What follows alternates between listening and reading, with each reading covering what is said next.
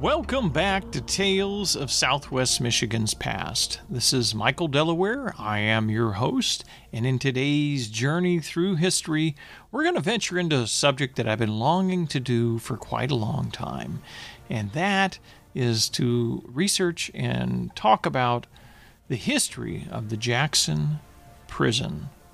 That's right, the Michigan State Prison over in Jackson, Michigan. Now, there's an incredible book that was written on this by a lady by the name of Judy Gale Krasnow, and it's called Jacktown, and it covers the history and hard times of Michigan's first state prison.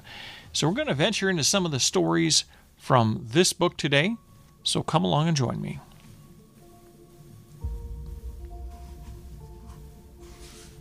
So Miss Krasnow really did a wonderful job with this book. There is a lot of an incredible history that she was able to research, and she referred to a lot of the early logs from the Michigan State Prison in putting the story together. And it is something that I'm still working my way through in reading, but I wanted to share with you some of the information about the early establishment period of the Michigan State Prison in history, because it's quite interesting. And there's also a lot of cruelty that went on during this time period as well. And it was during the 1800s that the prison was established. But to really get an understanding, we have to begin with the colonial times, when settlers began to come to America, and they brought to America the English concept of jails to house paupers, vagrants, drunks, prostitutes, thieves, and murderers. Punishments reminiscent of medieval times were designed to publicly humiliate a person having committed a crime. The wooden stocks placed in the public square held prisoners standing or seated on hard wooden benches with their hands and their head and sometimes feet locked tightly in wooden holes. For many hours, sometimes days, they'd remain in this uncomfortable position in the hot sun, cold winds, rain, sleet, or hail. Passerbys would toss rotten food, such as eggs, tomato, and other items, while heckling them, bringing shame to those taunted as well as their families. Other carryovers from medieval times consisted of the cuckold chair, in which a wife who had betrayed her husband or talked too much and belittled him by being disobedient would be seated, strapped in, and paraded through town, sometimes dunked underwater in the local creek or river for long periods just short of drowning.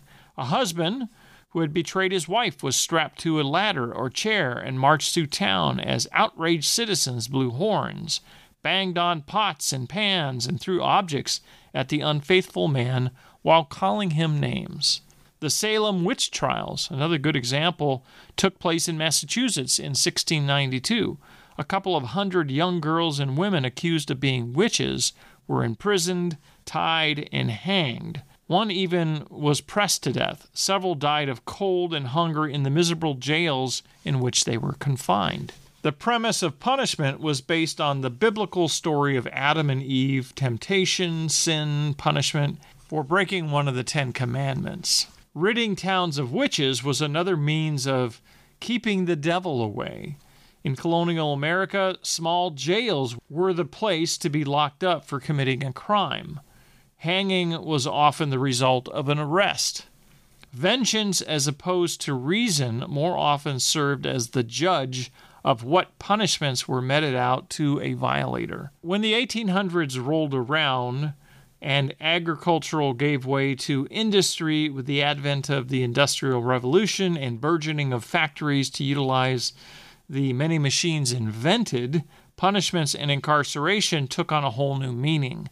America began to utilize jails as the holding place for criminals awaiting trial. Once convicted, the convict's place of incarceration became huge prisons called penitentiaries. These huge penitentiaries began to be known as the Big House. The concept behind state or federally run large houses of incarceration resulted from populations rapidly increasing throughout states as more settlers arrived, and from the idea that criminals should not only be punished, but should also be rehabilitated. Public humiliation and vengeance were no longer the answer. Instead, Locked away from society, the prisoner who wished to be part of society again would repent, improve, and go out as a functioning citizen. In 1816, a prison was built in Auburn, New York. This prison, though still called a prison, set the penitentiary movement in motion and became the prime example of what would become the American-style big house. Here, the inmates would be simultaneously punished and rehabilitated by providing cheap and forced labor for factories built on the prison grounds inside the prison walls. Forced labor of any sort was the convict's lot, and a prisoner had no choice as to the factory or type of work he'd be assigned to. He would learn skills that would serve him when and if he attained release. Auburn served as a maximum security prison, soon to be called a penitentiary. A wooden statue of a Revolutionary War soldier carved in 1821 stood atop the administration building. By 1848, a copper edifice made in the foundry by the inmates had replaced the statue, now weathered almost beyond recognition. The new statue, called Copper John, initiated the saying about those committed to Auburn that they were going to work for Copper John. In contrast, in 1829, in Philadelphia, Eastern State Penitentiary opened and ushered in the use of the word penitentiary for the large houses of incarceration. The innovative term evolved from the words penance and penitence. Jail had now officially become a place where one would be held while awaiting trial for short periods of time for unruly behavior such as drunkenness. Eastern State Penitentiary was based on the Quaker idea that one should do penance. The inmates of Eastern State were kept in solitary cells with no contact whatsoever with other inmates. Each cell had a solid door facing the main walkway of each cell block row, as well as a lattice door on the opposite side that led out to a small enclosed individual yard. For 1 hour each day, inmates went out into their solitary confined yards to look at the sky and hear the chirping of birds, while further contemplating their wrongdoing and the pathway to bettering their lives. Other than the short time outside with nature, all the time was spent in solitude. Meals were eaten alone. Walls painted white would inspire purity. Labor, such as sewing garments and making shoes, were also a solo activity. Penance, silence, constant time to be alone with one's thoughts would, the Quakers believed, bring a man to his senses and steer him to a rehabilitated life. More often, though, what this isolation did was brought about insanity. Furthermore, isolated imprisonment did not fit the era of growing industrialization. The Auburn prison system, however, did fit this new era. With the mushrooming of factories throughout the North, the Auburn prison established a system that fit perfectly with the growth of industrialization. The prison walls surrounded what became a mini-city of factories. Punishment included the long and tiresome hours an inmate had to work. Such hours were characteristic of non-prison factory labor, too, during the Industrial Revolution. Factory conditions were anything but pleasant. The noise was often deafening, and the air was filled with unhealthy fumes, flying debris, and lint that caused brown lung disease.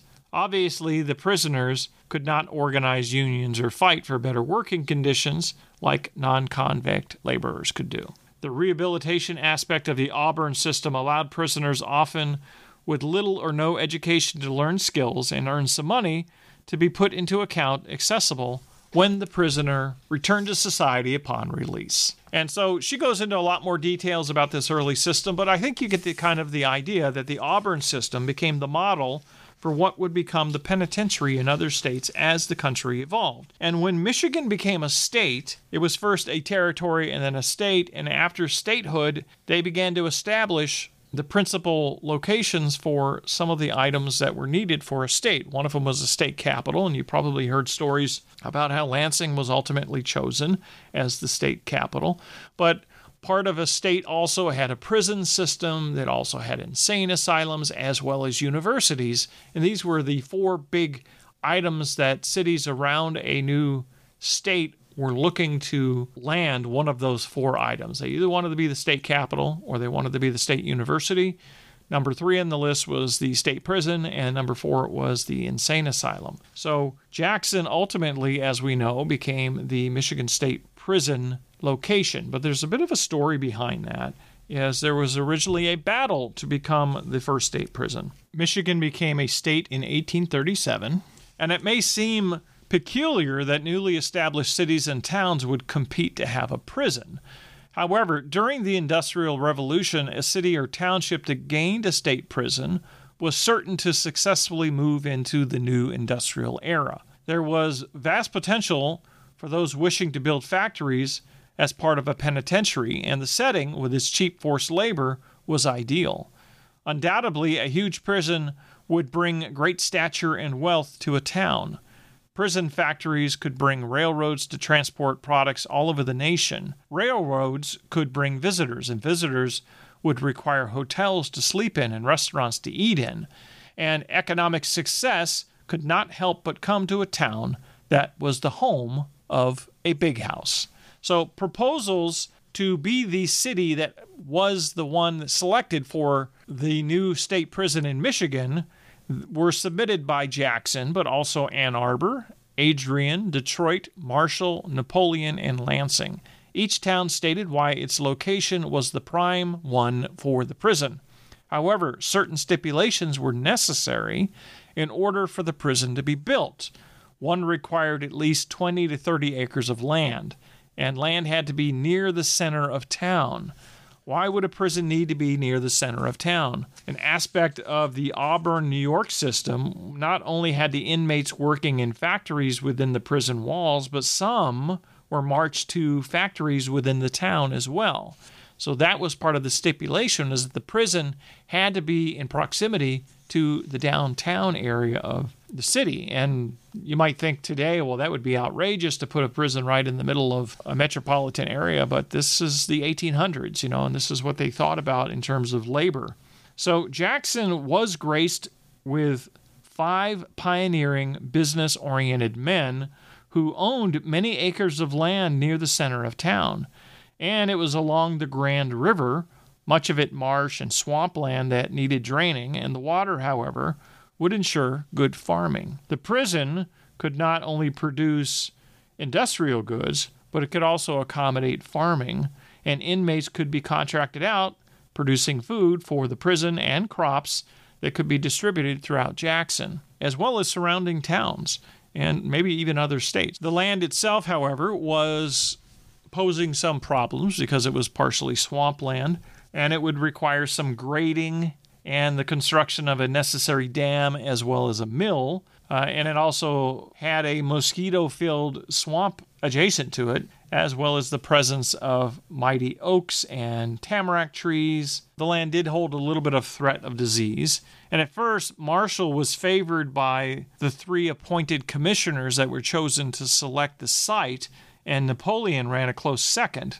as it had a small quarry of sandstone, which was a major building material at the time. But in keeping with the political maneuverings in the newly formed state, businessmen and other civic leaders began backroom operations with local and state politicians and called on Jackson's citizens to pressure politicians.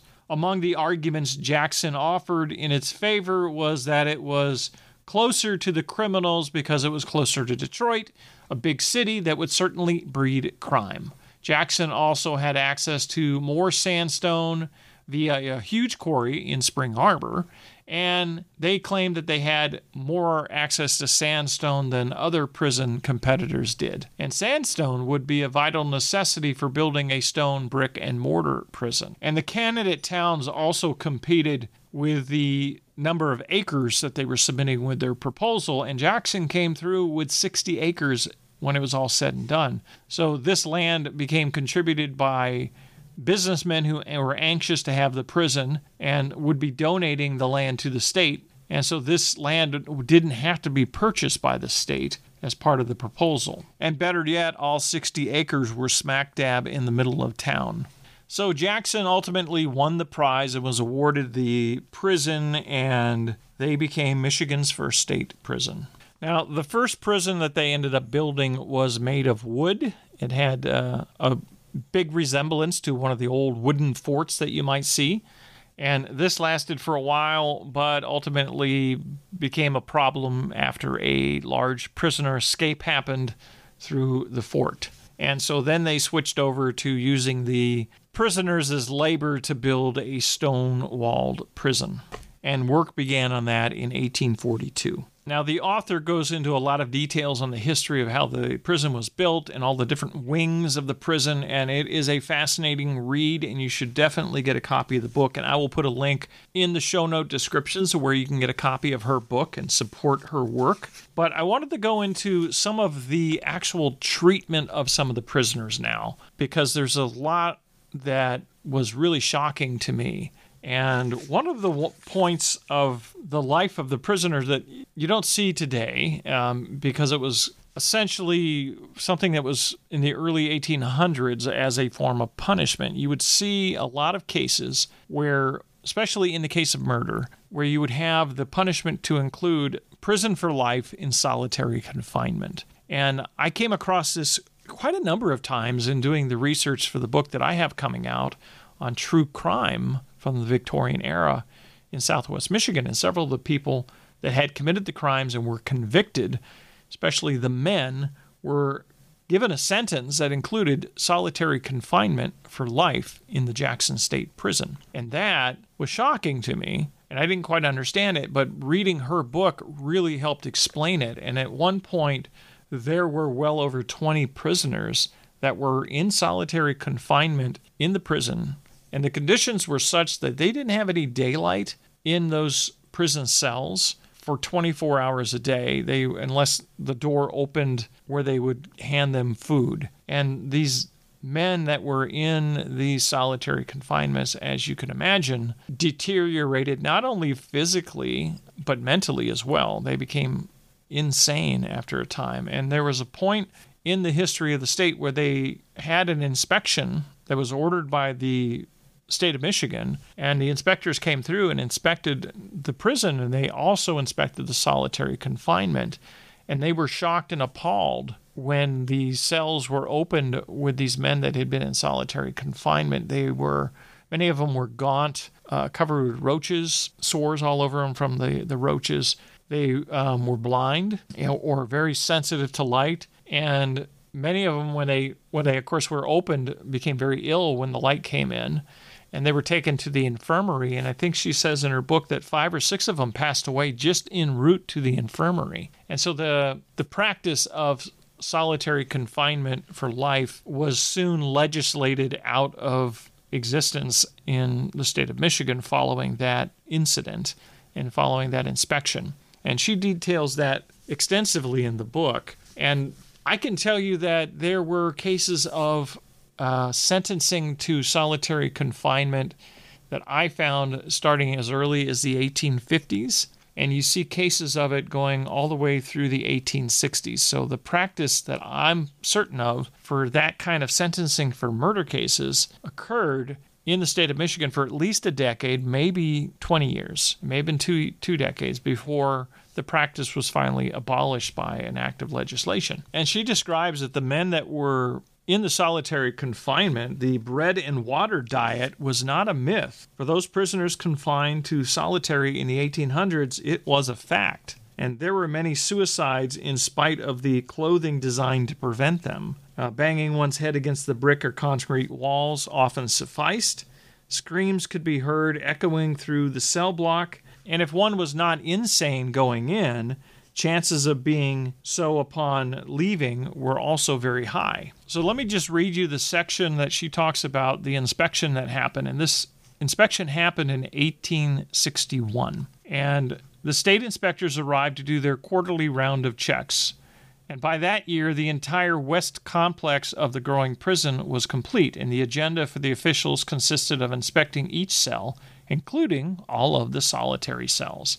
And when the cells of the inmates with life in solitary confinement were opened, the inspectors were utterly horrified. All 20 inmates were blind, as their eyes had not seen light for 15 years. Their hair had grown long and was matted and infested with lice.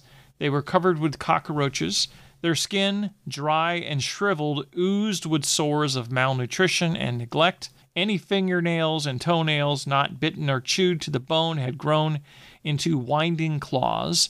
All of the convicts suffered from virtually every form of malnutrition. 9 could no longer speak but only grunt, and they necessitated commitment to the state mental asylum. 6, dreadfully ill, died when exposed to sunlight while being carried to the infirmary.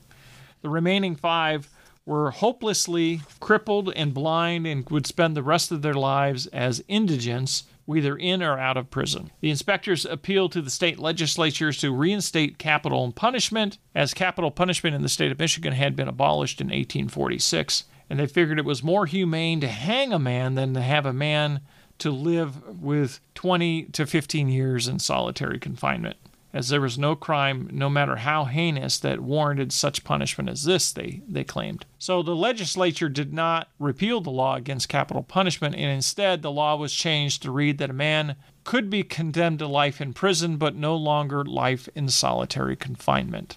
The term lifer originated at the Michigan State Prison, and this is where that term actually began in the country. So some of the other punishments that they had for prisoners was the code of silence.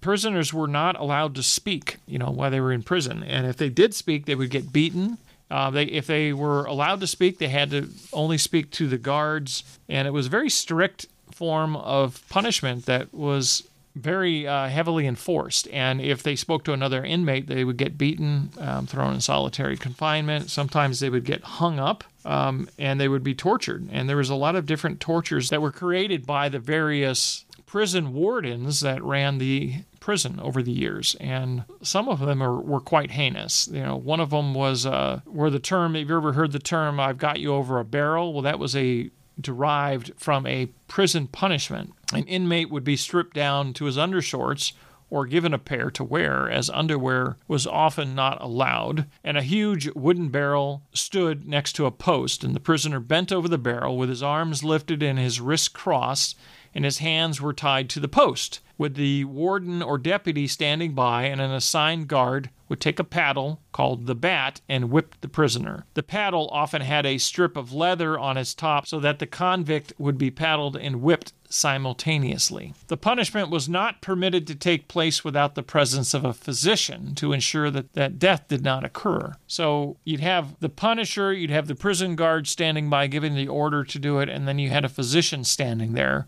with this prisoner stretched over a wooden barrel while they're getting whipped and beaten with this big paddle, which was just one of the many tortures they had. Another torture they had was to chalk a prisoner's cell, which means they would put a chalk mark above the prisoner's cell, and that prisoner was to remain in his cell a full 24 hours, sometimes for several days, and often chalking meant no food, and if it was shower day, it could mean that they were not being showered. It could also mean that they would not have their honey bucket emptied. See, the prisoners didn't have indoor plumbing at this point in history. They'd have a bucket that would be emptied once a day. So if they were locked in there for several days, this bucket, which was called a honey bucket, as you can imagine what went in there, their human waste, that would be overflowing, and they had to live in the cell with this thing. So that was a form of torture in itself. Another form of punishment, if they spoke out of turn or spoke without being given permission to speak, they would have their hands were chained together, and their chain would be hooked to a ring or a hook. They'd be hoisted off their feet, and they'd be left to hang there by their wrists. And the author notes that they would be hung up for between 5 to 72 hours on one of those hooks. Another form of punishment was the iron cap, and this was a iron metal cage that resembled a bird cage, and it weighed a fair amount, and it was put around their head and secured with a padlock. And it was something that weighed heavily on their shoulders. And so when they had an iron neckband that was locked, it felt like an iron turtleneck garment. And the iron cap was worn for a minimum of 14 days. So the prisoner, being punished in this fashion, had to eat, sleep, and work with this heavy metal piece of iron around their head. And this punishment applied for infractions of being discovered with a shiv, an improvised weapon like a stake or a spike that they had created, or having spoken threatening to an authority or brawling with another inmate. These were considered the offenses to receive this type of punishment, and the punishment itself was considered to be very humiliating. Other forms of punishment included whippings. They were being whipped by an ox whip when they were strapped to a pole. There's another story of an agent that was in charge of the prison, and his name was John Morris. And during his time there, he had a sadistic reign of terror on the prisoners. One of the punishments that he came up with was called riding the mare. And what this was, it looked like a sawhorse with a point on the top, and the prisoner would be strapped onto this pointed top with weights on their feet, and they'd have their hands tied behind their back, and they'd be left on this sawhorse, which had a 2-inch piece of sharp splintered wood forming the top of the saddle. And the wooden horse stood about 8 feet high, and the prisoner was hoisted and his handcuffs behind him and the weights on his ankles, and he had to sit on the sharp 2-inch blade, and he had to sit through it in snow, sleet, or hail, or rain, or broiling sun in this riding a mare position for 24, sometimes 48 hours or longer. And that was the sadistic form of punishment that John Morris had created. Other forms of punishment included strapping a prisoner to a fence, shooting them with a fire hose until they could barely stand up anymore, and they'd have bruises and markings all over their body. And a lot of these types of things you see in some movies, like Shawshank Redemption, some other movies that have been related to prisons over the years. But it was much worse, and there's a lot more detailed graphic descriptions within the book. But it kind of gives you an insight into what prisons were like in the 1800s and what Jackson State Prison was like, or the state prison in Jackson was like during that time. So it's a fascinating history, if not gruesome and disturbing. And like I said before, I recommend that you get a copy of the book and read it. It is very informative and quite interesting as a historical perspective on man's inhumanity to man. And that's what I've gotten out of it. And I am only halfway through the book at this point, but it is a fascinating story on Michigan history. And at some point, I want to reach out to Judy Gale Krasno and see if she'd like to come on as a guest and talk to you guys about some of the history that she found in Jackson Prison. I'll have to get her in touch with her publisher and get her contact information and see if she'll come on the show. But that's going to conclude today's journey through history. I hope you enjoyed learning some of the history of Jackson Prison and some of the awful tortures and conditions that some of the prisoners experienced in the 1800s. If you enjoyed today's episode, please be sure to leave a rating or review on whatever app that you are listening on. And if you're listening on this show just by clicking on a link that I shared on Facebook, be sure to become a subscriber to the show. You can do so by just downloading an app. You probably have an app right on your phone that carries podcasts. If you have an Apple iPhone, there is an Apple Podcast app that's already preloaded on your phone. Just open that app up and look for Tales of Southwest Michigan's Past and just put it in your favorites, and you can hear all the updated episodes as they come out. And the same thing with Spotify as an app or Google Podcasts. And there's several other apps out there that you can just download on your phone and save this podcast as one of your favorites to listen to. And that would be greatly appreciated. The more listeners I can get showing on my statistics on my end with Spotify will mean a lot more advertising opportunities for me, which will help offset some of the cost of producing the podcast. And as always, if you'd like to reach out to me, you can find me at michaeldelaware.com. I am always happy to hear from my listeners. And until next time, when we take another journey into yesterday and we explore even more fascinating tales of Southwest Michigan's past. Thank you for listening.